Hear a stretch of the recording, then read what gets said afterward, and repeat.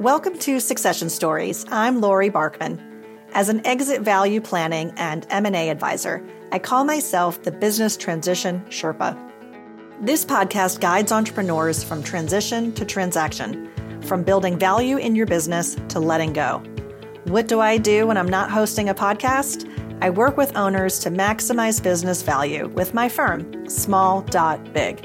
And as a certified mergers and acquisitions advisor with Stony Hill, I guide you through the complex process of selling your company. Tune into Succession Stories for weekly insights to reward your hard work and avoid succession regrets. Hit subscribe wherever you listen to podcasts and sign up for our newsletter at successionstories.com. Here's to your success. Is this the year to sell your company? Don't leave your exit to chance. Stony Hill Advisors works with entrepreneurs like you to get ready for what may be the biggest transaction of your life. Learn what your business is worth by visiting stonyhilladvisors.com/podcast. Many business owners and entrepreneurs face the challenge of wondering what they will do after they leave the business. Often, our personal identity is intertwined with our business identity. When you leave, and eventually you will, you may face this critical challenge. Often, I talk with guests on this show about having a more transferable business and your readiness for a future transition. Today's episode dovetails so well. My guest, Jerry Kahn, believes in leading a fulfilling life throughout different life stages. As chair of Vistage Boards in New York, Jerry works with CEOs to find more success in their business and personal lives. He founded AgeBrilliantly.org to help people focus on opportunities for fulfilling life while working in their company and afterwards. Enjoy the conversation about ways to focus on your future self with Jerry Kahn.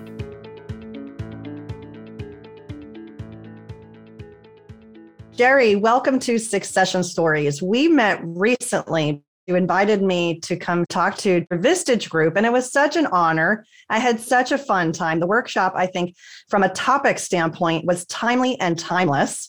And the topic is really preparing for this biggest transition of your life if you're a business owner.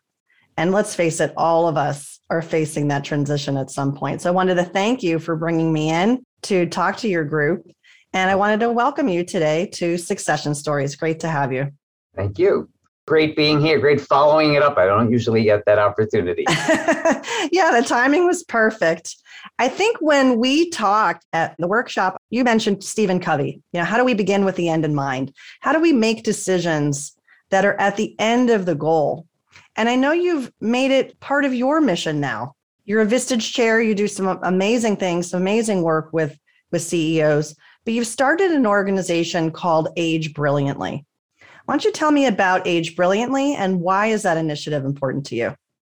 So I teach, as you know, part-time, something I love to do. So I get to work with young people who are challenging assumptions and carving new territory, and sometimes need a mentor who kind of says, this is good, go keep doing it, even if it's hard. And I'm teaching in China, and I've been doing now Vistage for about 5 years at that point. And I'm walking around in Shanghai, and I'm thinking to myself, this is good, but something's still missing in my life. And you don't often get a chance to do that unless you're in a different situation where you don't have stimuli that are tying you to where you are. And I suddenly realized I had built a company that had 5,000 clients in 15 years, 24/7. So there's never any sleep. It's constant work and highest pressure clients you could imagine, investment banks, et cetera. And I missed not having the influence of creating a culture for other people to grow into. And so I said, I need to find something I can do for my next act, realizing right then and there I have it. And if it's really good, this one's going to be my legacy act. It'll be the next 50 years of my life in some way, manner, or form. So what would be so useful and helpful to people to do?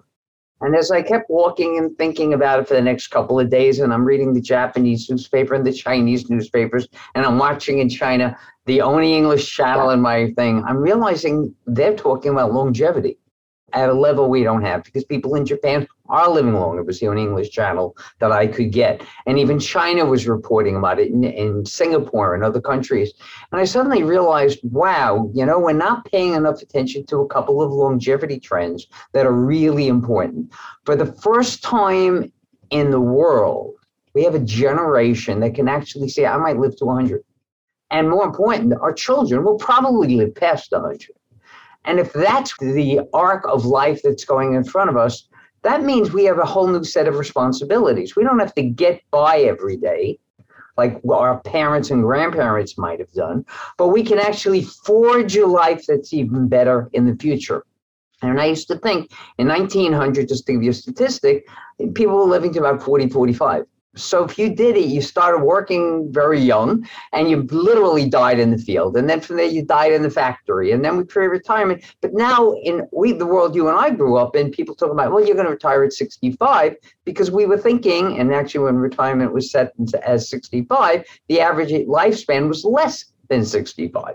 So it was a good bet from an economic point of view. Let's give a few people who are going to live a little longer some money. But today you're going to live to 80. And you and I, if we're where we are right now, have a much better than an even shot of living to 90 or even 100. My kids will live past 100. And so for the first time in the history of the world, we can be intentional. And that's Covey's point. If you start with the end in mind, you can say, what do I want that end to be? And then I can aim at it. And so we can all do it. And what it made it interesting for me as a teacher, and as my kids dedicated a book to me as their mentor, kind of makes the point, is say to them, at whatever age this revelation comes to you, you have all those years in front of you. So if you're 20, you've got 80. If you're 60, you've got 40. It doesn't matter. But you can be intentional about your future. Put a line in the sand and think about your future. And what do you want it to be? And suddenly it changes what you do. Because suddenly you're working on what we've eventually at Age Brilliantly called the life essentials. And that's obviously health and it's finance, because without health, none of it matters. Without finance, you can't do all the things you want to do. Harvard study showed relationships are the number one thing that makes you happy. But when you listen to people, what it's really about is passion and purpose. And that what people want to do is figure out where they're going. But because they didn't have that opportunity before and now do, wow, we have to make that available. And then because for the first time in the history we have this time mastery becomes super important. Because every time you waste time, you're actually losing something. And if you think about that and we value our time on the earth longer and harder and more valuably, what we'll do is find out we can do more and we can enjoy it more. And that's where it came from. I love it. I love it. Yeah, it's interesting because of what you said to me. Hey, Lori, when you come to the workshop, have one question you want to ask everyone. So I asked them, what's your time horizon? What is that timeline you're thinking about when you might exit your business? Now, how they perhaps thought about that question could be a couple ways. They might think, well, I might retire and leave, or they might think I'm going to sell and leave. Regardless, it's still an exit timeline, however they choose to leave. And I think probably most of them were age-based, don't you, in their answers?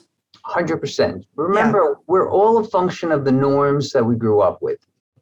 And I teach an aging class, for example. And I'll say to people, when do you plan to leave your business or stop doing what you're doing? I'm going to retire at 62, at 65. And the next question is always, why at that age? Because my friends are doing it. Isn't that what you're supposed to do?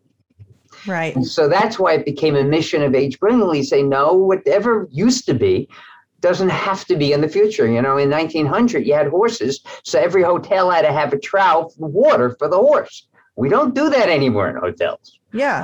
So the answer is we can change, and they need to do that too. And that's why Vistage members have been loving what I'm doing with this new workshop that I have, Exit Your Business and Launch Your Future Self, because people like you have done such a great job of helping them figure out how, when they exit, can plan it out in a way that they can maximize not only the money that they get, their ROI on what they've done, but also give their employees a chance maybe to continue or take over the company, however they've structured it and grow. But they have not spent any time answering the second question, how are you going to launch your future self? What is your future self? And what I'm doing with the workshops and the exercises is helping people realize the future self consists of many next selves. And what will happen is you need to plan them. But unlike the financial community, which thinks each one is separate and it doesn't matter. So there's actually an investment bank that told people, when you retire, you should retire at 65 and take a year off. And then if you're bored and you want to go back to work, you can do it. Not thinking that nobody's going to hire that kind of person very easily. It's not what it's about. So you need to plan this in advance. So you say, maybe I'm not sure what I want to do. Maybe I want to phase out in 5 years. But what are the things I can do? And what I love is when some of the people I work, they have this plate that's full of so many different things to do. That's the hard part, ordering it. So they find out what they want to do is buy a house to spend on the waterfront for the kids when they're a couple of years old. But they discovered that when the kids are 5, they don't want to come visit them. They want to go to Disneyland. So that house is not valuable. So now what they do is they'll move back to New York City and go to Lincoln Center and go to, theater, et cetera, like that. So it's planning that future self that's so important. And for many of them, it's starting another company. Because like me, they missed something in there. They missed making a difference, having an impact. They missed the creative energies, the collaborative energies that some of us are very lucky to have with our people. And those kind of things are there. And it's a great way to create, if you haven't done that before, a business for your family, get them involved. And if you already have that, maybe it's time to get out and try something different with a different group of people. And that's really what it's about, having a future that you really can't define, but you can have an idea of and aim at it and then play with it. And so, I'm sure you're familiar with D School, which comes from Stanford, where you design your future and it's all a hypothesis. And then you do a prototype and let's see what it works. It's exactly how you should run your life. Let's talk about your workshop, because I'm curious if people are listening and they're thinking, oh, and of course, everyone just goes to their age, right? So if I'm in my 40s, what should I be thinking about? If I'm in my 50s, now this is because this is how we're programmed. We're thinking we're going to retire when we're 65 or we're going to exit in our 60s. There's some examples of, younger people, they're in their 40s, they sell their company and they want to sail around the world, and that becomes their mission. They don't want to start another company. There's others that want to spend more time with family, or others who want to do board service. I like to talk about having a portfolio of things, like you said, on your plate, what's on your plate and how you choose to spend your time. And I think the underscoring point here is if you wait so long, like till a year before you're ready to retire, to start working on these things and really trying to figure out what you want to do, you might be running up against a artificial clock nonetheless, but it's still a clock, right? Right. It's actually, that's really the danger that we have to work for. So when we first started, Age Brilliantly had a different name, and the name included the word retirement. And we realized that's only appealing to one group of people. And at the end of, if you think of history now as being thousands and thousands of years, the real impact of what we're doing is my kids and my grandkids and their generations that follow. And so we tried very early on, we realized what we have to do is not be old, because that's what we think of age, but rather understand aging is a developmental process. And the minute you're on your own, we call you an adult. Somebody would say around 20. And at that point, anytime on, you can start this process of saying, what might I want to do? And when would I want to do it?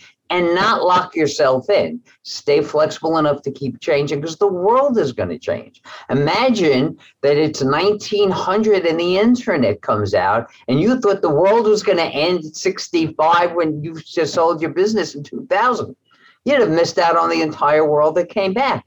And when it came back to show you that you could do things you never thought were possible. Imagine being able to communicate with anybody around the world instantly and not having to spend thousands of dollars on a phone bill, for example. The world changed. It's great. So I think, whether you're 40 or 50 or 60 or 70 or 80 or 20, it doesn't matter. The real question is, do a rough draft of where you think you'd like to go. And then you have it in mind, and then you can change it at any point. And that's really what's really valuable. So when people say to me, for example, there's a whole movement of people who talk about being a modern elder and being wise. Well, why put a number on that? Many years ago, I ran into someone at 30 who sold a company for several $1 million. And we were asking him, what are you going to do now? He says, well, I can literally retire because I never have to worry about money anymore. But you know what I think I want to do? I want to work with other young entrepreneurs and teach them what I learned. Well, he's doing that at 30. He's not waiting till he's 55, 65 to do it. And that's what he should do. And think about if you want to do philanthropy. Okay. Well, most of us do think of this, the program that Gates set up and Warren Buffett have done, where they sign, when we die, we leave most of the money to the foundation, which is going to give it away. Wouldn't it be nicer to start donating the time and money while you're alive and making sure it ends up where you want it to be, helping the people you want in a way that's there? And that becomes also an entrepreneurial opportunity. Suddenly you can discover new ways to help people that don't work. Mark Zuckerberg, when he first created his program, he gave $100 million to a city in New Jersey to help them out. At the end, he came back and said, we had almost no impact. Wow, that's a lot of money not to have an impact, right?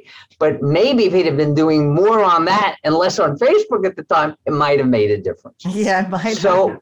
we have lived in a world of silos. You and I see that in businesses, and compartmentalizing ourselves.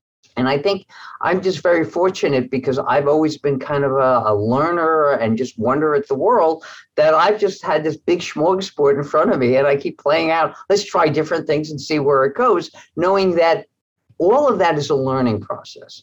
And what we learn, we may not realize the value of it till much later on, but it all makes us better in that journey down the road. And so Absolutely. it's a 100-year journey, and let's just do as many things as we can. And go back to one last thing. The big issue, and you know this, there's 7 million people who have businesses over the age of 60 that probably should leave. Because the answer is, if they leave, they can do any of these things we're talking about. But they're comfortable. They have position. They have identity. And so they stay there because they're not thinking, what could my future self be doing? What kind of contribution? I mean, whatever your politics are, doesn't matter. Think of Jimmy Carter. He did not score as one of the great presidents in the 4 years he was president. But since then, he's done Habitats for Humanity. He's still teaching in his 90s in Sunday school. He's made all kinds of differences. And so it's possible to keep creating new worlds for yourself and for the world that we live in, that's going to make everything better for everybody. And that's the goal. Who is your most important customer? The person who buys your business. Stony Hill Advisors works with owners to maximize the value when you're ready to sell. Get started today with a business valuation by visiting stonyhilladvisors.com/podcast.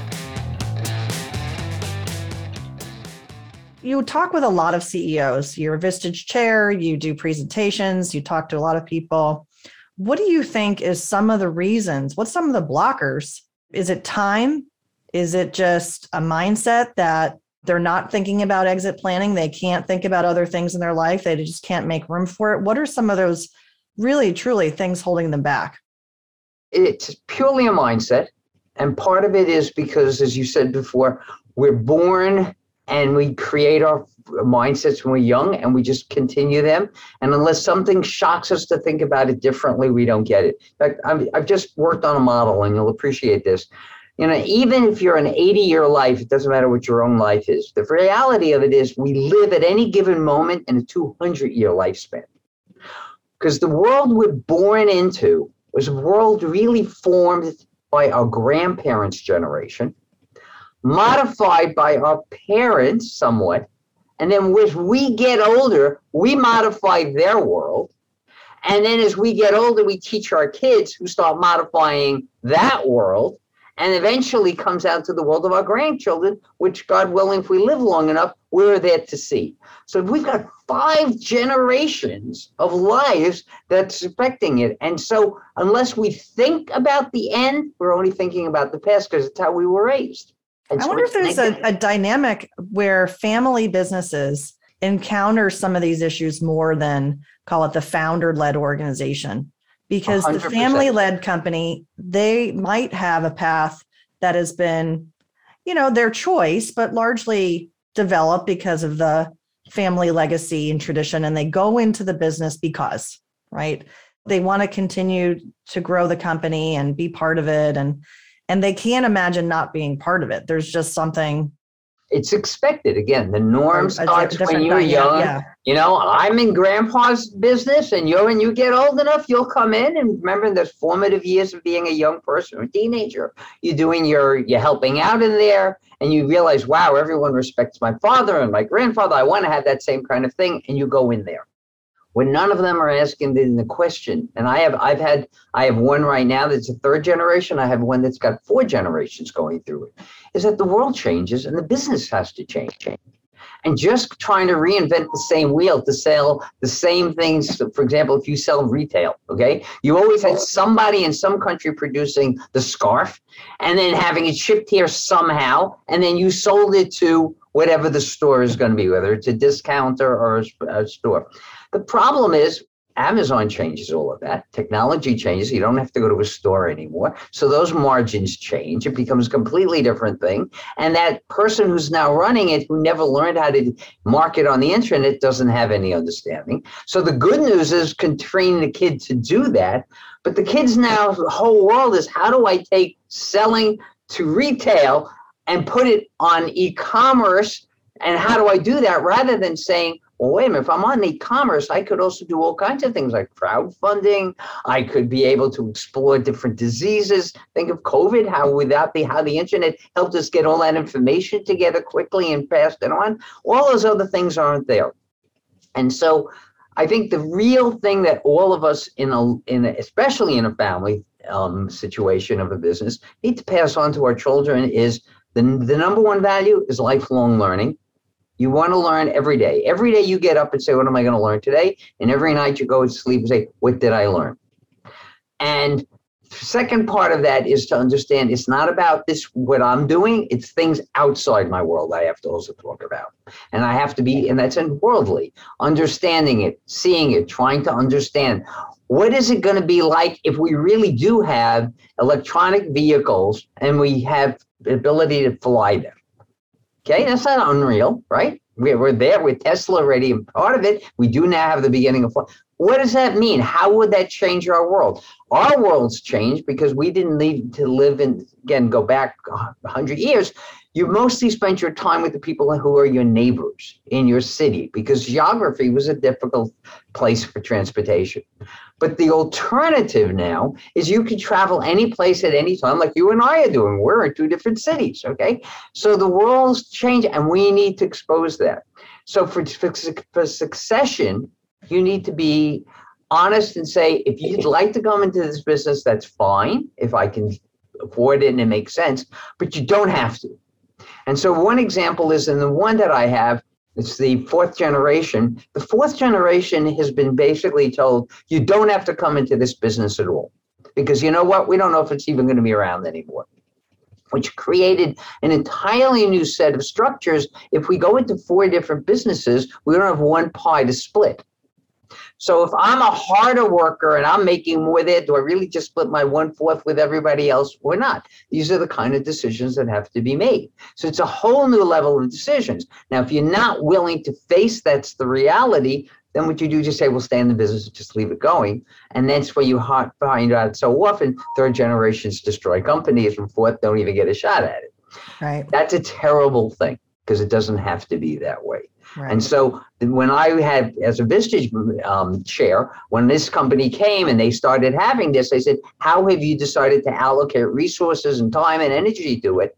And they said, we don't know. I said, what would you like? And their idea was, could we create a collaborative where everybody collaborates and helps one another, still in siblings, etc. And that's how we built it for them. And they have that. And I think it's an apparel company to retail. I think one person's left in that. The rest of them are all doing something different. And so, because of the different businesses, they all support each other. So it's like a stool, lots of different legs supporting the Parthenon at the end of the day. So I want to go back to why this topic is important. Why did I invite you to the show? Why are we talking about it, and tie it into transition planning? And what we see in terms of some data and some numbers is it's all about mindset and preparation and readiness. The more ready an organization is, the more ready an owner is personally, financially, and they have a more positive attitude. They have some pull factors as opposed to push factors, pushing you out versus pulling you towards your next thing. Those people are not only more successful in building that business for readiness to be transitioned over time, whenever that time is right, in the fashion that's right for them, but they're also more successful emotionally. And I think that that's the big why. And we have some data to back that up. But again, in terms of our conversation today, Jerry, I want to tie to the audience. If someone's a business owner and they're listening and they're thinking, okay, wherever I am in my journey, and that could be how, if they think about it as age-based, if they think about it in life stage, how would you answer this question? What advice do you have for someone listening if they're thinking about how do they start to think about leading a more fulfilling life through their entrepreneurial journey, not waiting to the end? What are 2 or 3 things that you want to share with them? Okay, so first, just to answer whether it's age or stage, let's get that really clear. We call the company age brilliantly because we want it to be stage related. It's not about calendars. Okay, there are people at 90 who are young, and there are people at 50 who are okay, and there are people at 20 who are old. Okay, it's not about the age, it's where they come for stage. And the best way to understand it for a person who's leading a company is to go back and forward. And that's what we do with the transition. You got to go back a little about your values and what you've done, and then understand how that literally catapults you to the future. So let me give you a simple example. If you think of the evolution of companies, okay, in the very beginning, there's only a few people, and they do everything. Right? And the company can only grow when we realize you're really good at marketing and I'm really good at operations and he's really good at negotiation and selling. And so we play a different role and we do that. Okay. We grow to that. Okay. But to assume we want to do that for the rest of our lives is ridiculous, because that's what growth is all about. Everything says we change. Why wouldn't we change that? So the first premise of any successful leader is to say things will change and I need to be changing while I'm doing that. So I happen to have, and I'm going to share this because it's just such a great thing. Yesterday was Sunday, as you know, and I took the extra time to work with one of my CEOs to go through this. He's helped start this business when he got into this business with someone else's when he was a teenager. Okay, he's now about 50. So he's grown through that, became the CEO. He's running it. He manages the whole thing. He's got over 100 employees. He's working on pulling all of this together to make it work. And I'm listening to him, and he's frustrated by a lot of it, because the answer is, whereas if it was small, it was easy for him to do it all. When it's bigger, everything gets larger, the scale. At this point, it's how do you get managers to run their own thing? How do you get leaders out of managers? How do you pull all of this together? He's got to figure out how to do it. And I keep focusing him, as you say, Kobe, what's your end? And I said, where do you want to be 2-3 years from now? Do you still want to solve this problem? Because we've been solving it for 2-3 years now. Well, do we want to try to change that? And as he's done that in the last, and he was one of the people in your session, by the way, that didn't come out. So just letting you know that. He looked at it, he says, I'd like to just specialize in something so I could do it better, because I now know much more of how to do it than I did 10 years ago. And I said, good. Then what we do is we get other people to do it. So our number one priority right now is building an executive team. And this, as you said, is the single biggest value in your company besides your customers and the cash flow and the economics. It's having a solid succession team that can take the company and let it go on its own and make you dispensable. I said, if that happens, what would you like to do? He says, given he's in a technology area, I'd love to be able to start getting back into the sales about what I think 2-3 years from now, new prototype products could do for people. Because that's what got me interested in this 20 years ago. I'm not doing that anymore. All I am now is herding the cats as we have to get everything done. So that becomes the second part, is to recognize these people who let the company grow itself then have the peace of mind and the emotional intelligence to say, I don't have to watch them. What can I do? And therefore they can start focusing on their future self, the future of that company. And that's why they grow it faster.